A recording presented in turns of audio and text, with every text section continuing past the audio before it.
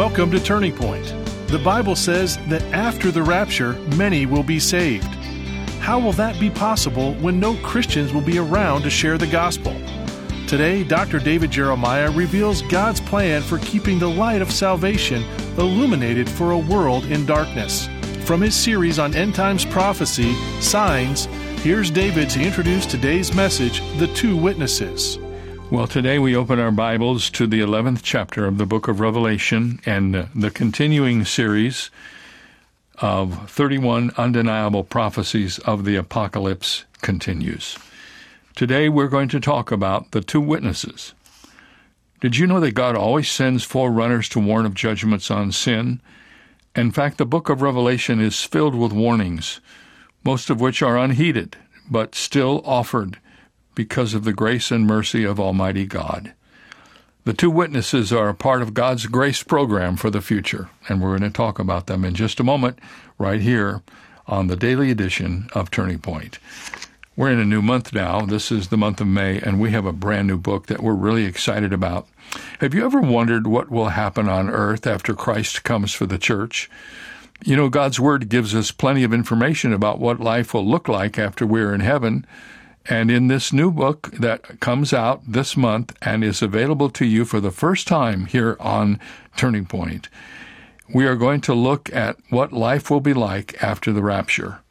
This book was done with the purpose of sharing it with someone who is not a believer, to help them understand what will happen once the rapture of the church occurs. Did you know that Christ could come at any moment, and when he comes, there are going to be a lot of confused people on this earth? This book will help them understand what's next and what their only opportunity might be. And we'd love for you to have a copy of this very strategic After the Rapture book. It's the resource for the month of May, which means it's available to you for a gift of any size. Ask for it when you send your gift today. Israel's Prime Minister Yehudi Abrams smiled as he posed with Prime Minister Judas Christopher of Great Britain. The crowd in Tel Aviv applauded as the two men stepped up to the podium in front of a cluster of microphones and TV cameras. My dear citizens of Israel, the Prime Minister's voice was buoyant. I am happy to announce the signing of an unprecedented treaty in which Prime Minister Christopher has guaranteed peace between Israel and our Islamic neighbors, as well as defense from any other aggressing nation for 7 years. Cheers and applause erupted as Christopher stepped up to the microphone. On behalf of my country, he said, I would like to express how happy we are to be the agents that have finally brought peace to the Middle East. Please be assured that Great Britain, which spearheaded the establishment of your nation in 1948, will always be your staunch friend and ally. In the months following the announced treaty, Israel directed its attention and its funds away from military endeavors and poured its efforts into domestic expenditures. Seemingly overnight, the nation's prosperity exploded. But with this new reality came some unexpected cultural changes as well. Following the pattern of the Western world, the Israeli people began to descend deeper into a quagmire of self-indulgence and pleasure-seeking. In the culture of that day lived a couple. Aaron and his live-in girlfriend, Sephora, finished their dinner and took a walk, as they often did, toward the park. It was more than an hour until sundown, and the park teemed with joggers, teenagers playing basketball, families cooking on portable grills with their children playing tag. On the perimeter of the grassy expanse, a sizable cluster of onlookers stood gathered around one of the park benches. Aaron pointed Sephora toward that direction of the crowd. What's going on over there? Curious, they drew closer. They reached the edge of the crowd where the words of a tall stranger rang out clear and strong. Men and women of Israel, you have exalted honor of being a special people, chosen out of all the nations to bring God's Holy One to the earth. But you killed him, the Messiah who came to save you. Other nations recognized and accepted what you rejected, and out of reverence they called this city now the holy city." His tone became even more serious. "But I tell you, you are not holy. Evil abounds throughout your land. Your depravity would make Sodom blush. I tell you that the Messiah whom you spurned will soon return and assert his rightful throne and rule over you. And unless you repent of your evil, his judgment will descend like an executioner's axe, and you will perish forever." After several more exhortations by the two men, Aaron grabbed Sephora's hand and pulled her toward the walking path. "We are not standing here anymore listening to these kooks," he said. "But what if the warnings are true?" Sephora said. "I've had enough nonsense. Let's get out of here. We're leaving right now." Well, in the next several months, the two witnesses appeared daily all over Jerusalem, in parks, in public squares, on street corners, at markets, anywhere where people would stop and listen to them. And it wasn't long before the entertainment value of these two witnesses grew thin, and people became intolerant of their continued demands for repentance. One evening, Aaron and Sephora stopped to get groceries after dinner. Upon leaving the store, they passed a construction site and happened upon the two witnesses addressing a jeering crowd. Aaron decided to have a little fun. He edged closer to the front and then called out to the speaker. This time, the shorter of the two speakers. He said, "Sir, you have warned us about our impending doom. We will believe you if you will give us a sign proving that you are indeed God's prophets." The witness replied, "You want a sign? Very well. I will give you a sign.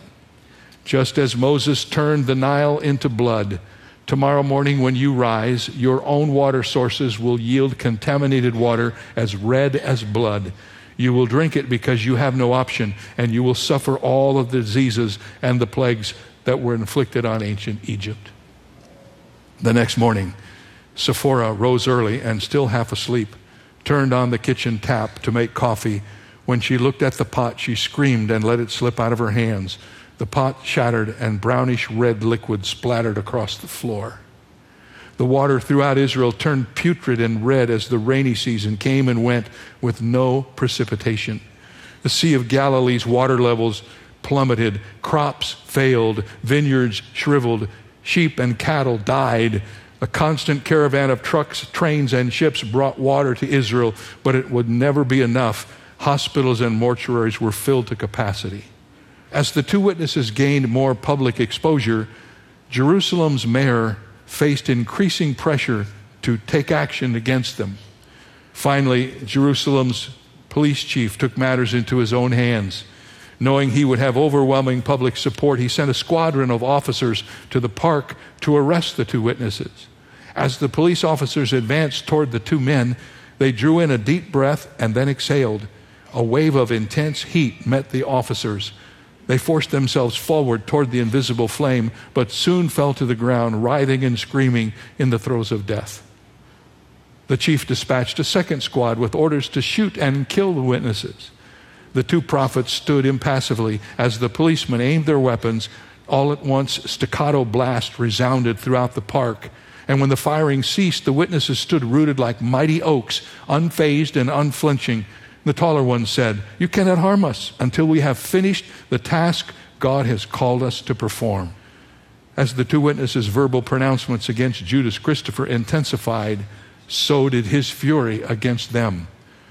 Mayor Mendel was clearly unable to deal with them. It was time to take matters into his own hands. Christopher put in a call to Prime Minister Abrams.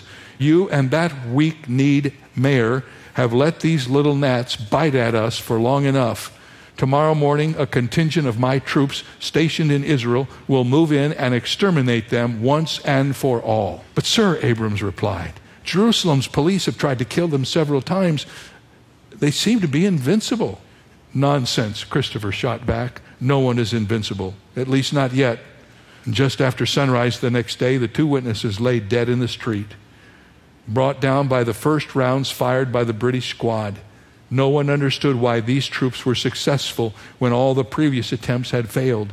But Christopher didn't care. He was relieved that this insidious cancer had finally been eradicated. Live footage of the assassination was broadcast all over the world, and Christopher ordered the corpses displayed publicly so the entire world could see their humiliating end. Leave them exposed for 3.5 days, he commanded. 1 day for every year their vitriol has poisoned our lives. In the wake of the news, Israel celebrated with an orgy of indulgence. The death of the witnesses was the cover story for every news outlet and talk show around the world. Tour guides even ran excursions into Jerusalem so that the people could view the unburied corpses. As noon approached on the 4th day, Prime Minister Abrams stood on a specially constructed platform overlooking the public square. Behind him sat Israel's highest political and religious officials, and the square in front of him brimmed with a sea of people. The bullet-riddled bodies of the 2 witnesses were sprawled before the prime minister on muslin tarps in a ghoulish parody of a funeral. The corpses were ashen except for where the blood had pooled. Abrams addressed the crowd. Today you see before you the bodies of 2 instigators who have been the bane of our existence for 3.5 years. These vile carcasses do not deserve burial. We will discard them as the refuse they are. As the world watches, they will be taken to the dump and they will rot in the sun. At the prime minister's signal, the driver of a waiting front-end loader started the engine and the vehicle rumbled forward. It stopped in front of the 2 corpses, its bucket lowered to scoop them up. At that moment, the 2 witnesses stirred and rose to their feet. A healthy color spread over their skin as the crowd watched. Their wounds disappeared entirely. Suddenly there was a deafening sound like a rushing wind above the square, and the terrified onlookers gazed upward to see a bright, swirling cloud coming down from the sky. It enveloped the 2 witnesses like a blanket and then ascended again. After the cloud lifted, the witnesses were nowhere to be seen. Then, without warning, the ground began to shake.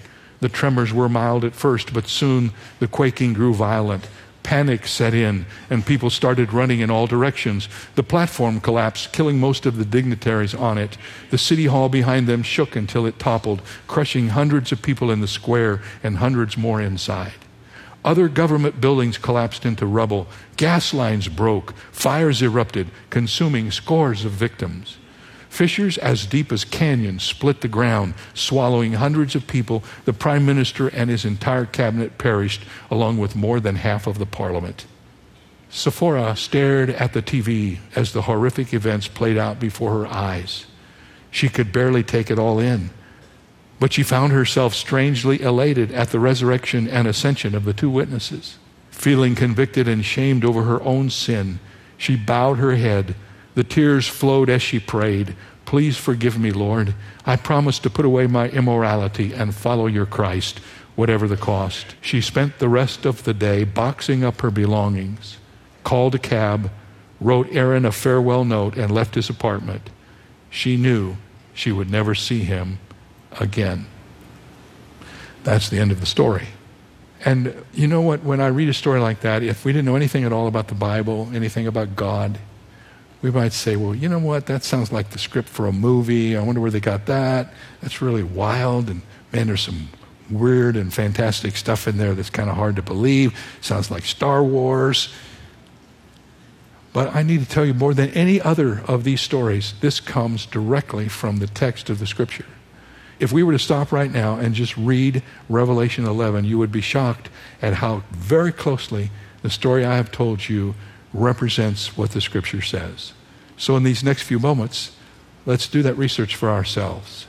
The coming of the 2 witnesses in the book of Revelation marks the beginning of God's program of witnessing to the world during the tribulation period. I know that you know when the rapture takes place, all Christians on the whole earth will be raptured off of the earth, and there will be no Christians left.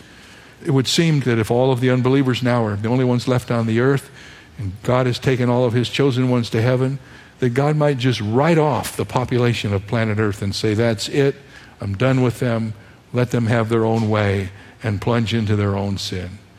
But the Bible does not allow us to believe that, because what the Scripture teaches men and women is that God never, ever, ever allows himself to be without a witness. in the darkest days of God's judgment, in the midst of all of the tribulation that's recorded in the book of Revelation, throughout all of the story of the future judgment upon this earth, one thing is consistently clear, and that is the evidence of the love of God who reaches into the darkness of our world with the light of the message of his Son, Jesus Christ.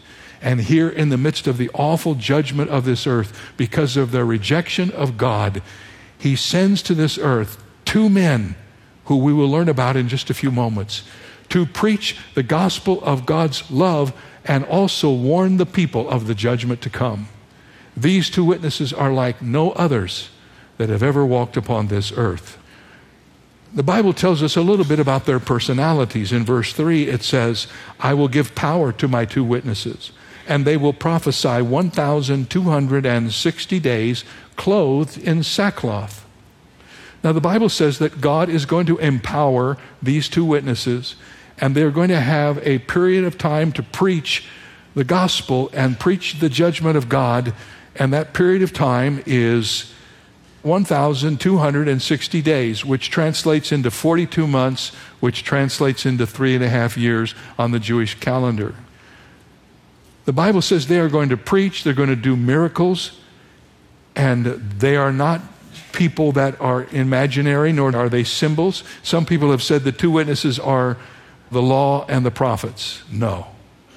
Some people have said the two witnesses represent the Old and the New Testament. No. The two witnesses are two people, two actual people who come to this earth for this moment of time to present God's message to the people who are still here.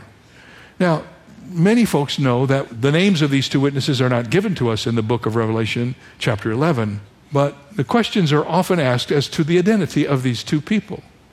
So I'd like to tell you who I think they are, based upon not only Revelation, but all of the Scripture. I believe that the first of the two witnesses is Elijah, sent back to this earth by Almighty God. Right before the Old Testament concludes, in the 4th chapter of Malachi, we read these words, Behold, I will send you Elijah the prophet before the coming of the great and dreadful day of the Lord. And he will turn the hearts of the fathers to the children, and the hearts of the children to their fathers, lest I come and strike the earth with a curse. Malachi says that before the great and terrible day of the Lord, which begins at the 3.5 period of tribulation, God is going to send Elijah. It is probable that this is what he was talking about. Elijah would come back to the earth to witness for God himself. It's also interesting to put together some other facts. Do you know that Elijah was miraculously taken up to heaven? In the Old Testament, remember that story? Elijah's already been raptured once. He was swished up into heaven by Almighty God. And the Bible tells us that Elijah on one occasion withheld rain from the earth and announced that the rain would not come on this earth for 3.5 years. He did that during his life. He's going to do it again in the tribulations, we shall see in a few moments. Elijah also called down fire from heaven. The two witnesses used fire to defend themselves. And the length of both the drought in Elijah's day and the ministry of the two witnesses is 3 years and 6 months. I can't prove this for a fact. I wouldn't want to die on any hill for this, but I believe the first witness is Elijah. There are many things that make us believe that.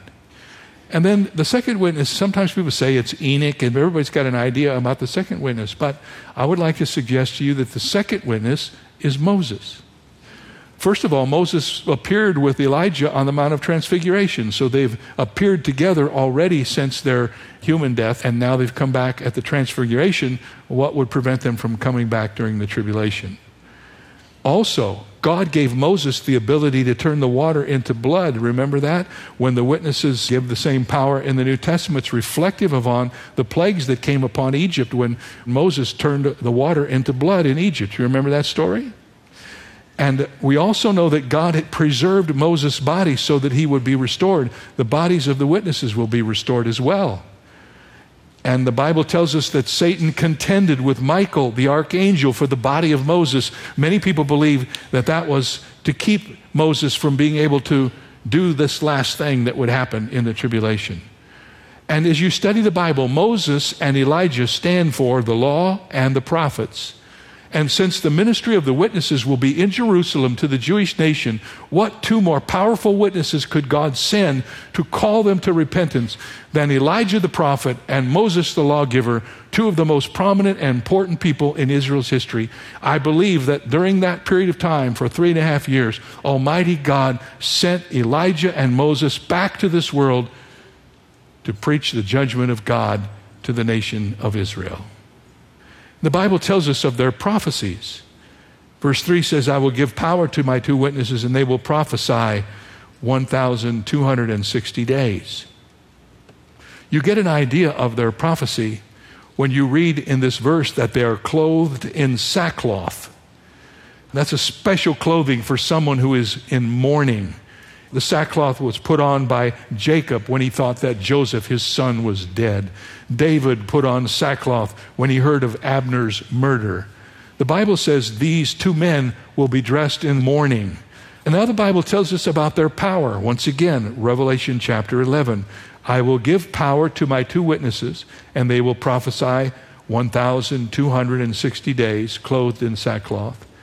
The Spirit of God is going to give Moses and Elijah, the two witnesses, special power. First of all, the power of their preaching. Never will men preach like these two men preached. I mean, I can't imagine what their sermons would be like. How many of you have ever heard a really, really, really fiery sermon? Anybody ever hear a sermon like that? Many of us grew up in churches where we heard them every week, right? Whether we liked it or not. Well, I don't know what the sermon's going to be like, but a writer on the book of Revelation by the name of William R. Newell has guessed that it might be something like this. They will say that the Lord Jesus Christ, who has been rejected, is the Lord of all the earth. They will say, as Jehovah the God of Israel lives, before whom I stand, there shall not be dew nor rain these years, but according to my word. They will testify of human wickedness right to the faces of the wicked men themselves. They will testify of the character of the judgments just past, and they will tell of the judgments that are to come. If you'd be sitting in the congregation listening to the two witnesses, you might have a visceral emotional response to it. I remember reading the story of Jonathan Edwards' famous sermon, Sinners in the Hands of an Angry God. And they say that when he preached that sermon, it was like he was dangling people over the precipice of hell, and the flames of fire were burning. He made it so that people passed out during the service. So this will be a message that will be so powerful, if nothing else happened, you couldn't resist the impact of it. Well, that's part one of the two witnesses. We'll finish up our discussion about this tomorrow here on Turning Point. I sure do hope you'll be with us for part two of the two witnesses in the series 31 Undeniable Prophecies of the Apocalypse. I told you at the beginning of the program about our new resource, and before we say our final goodbye, I want to remind you that we're going to Alaska in July. That's correct. Our cruise conference to Alaska is July 16th to the 23rd. We'll be back in the Alaskan waters again after having had to walk away for a while. We hope you will decide to come with us.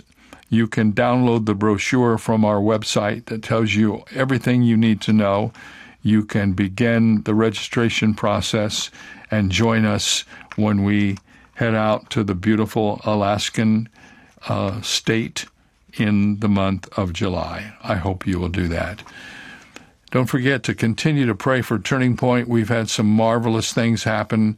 If you were with us on Easter Sunday, you know we began a new ministry in Ukraine on television. Yes, Turning Point is now on television in Ukraine. Voiceover, I am actually preaching in the Ukrainian language. And what a wonderful thing that was to announce to our people that we are making a difference not just financially, but also spiritually in this land where so much pain and hurt is now being experienced. Pray for our brothers and sisters in Ukraine. Pray for the cessation of this war. Pray for wisdom for our leaders. Pray for courage to do what's right. And be sure and join us tomorrow for part two of The Two Witnesses.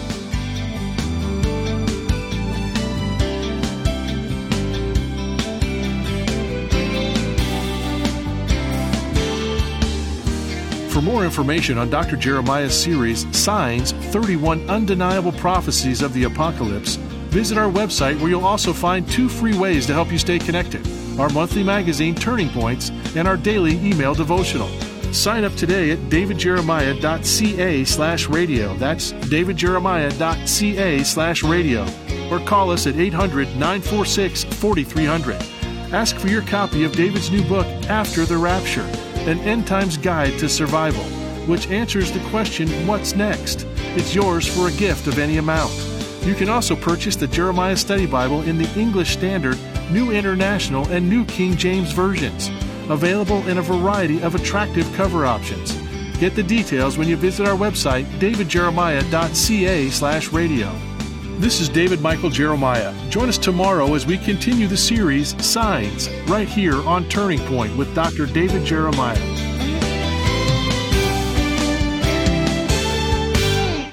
Are you looking for a simple way to talk with unbelievers about the end times? This month, for a donation of any amount, you can receive Dr. David Jeremiah's newest book, After the Rapture, an End Times Guide to Survival. And for $40 or more, you can receive 2 copies of this book to share with unsaved friends.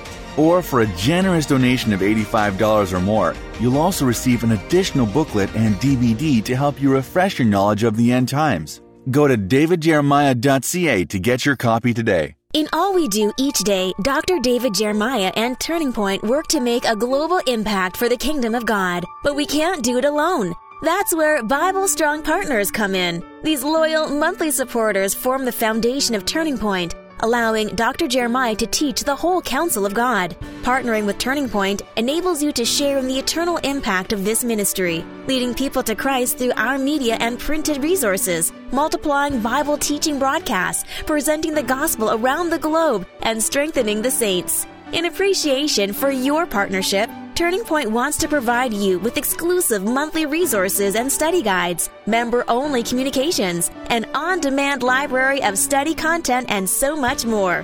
Are you ready to see what the Lord will do? Let's expect to change the world together. Go to davidjeremiah.ca/BibleStrong to become a Bible Strong partner today. That's davidjeremiah.ca/BibleStrong. I once read something that made me stop and think. The observation was this: it's interesting that we expect our children to have good table manners without ever having seen any. Ouch. As I do with most things, I'll give my wife the credit she deserves for being a good example for our children in table manners and many other important areas of life. But that observation raises an important point. We all need examples to follow in life. Twice, in his first letter to the Corinthians, the Apostle Paul encouraged them to imitate him because he was imitating Christ. Now that's good advice for us all. This is David Jeremiah encouraging you to get on the road to new life. Discover God's perfect example on Route 66. Route 66, driving the word home. Log on to Route66Life.com. Start your journey home today.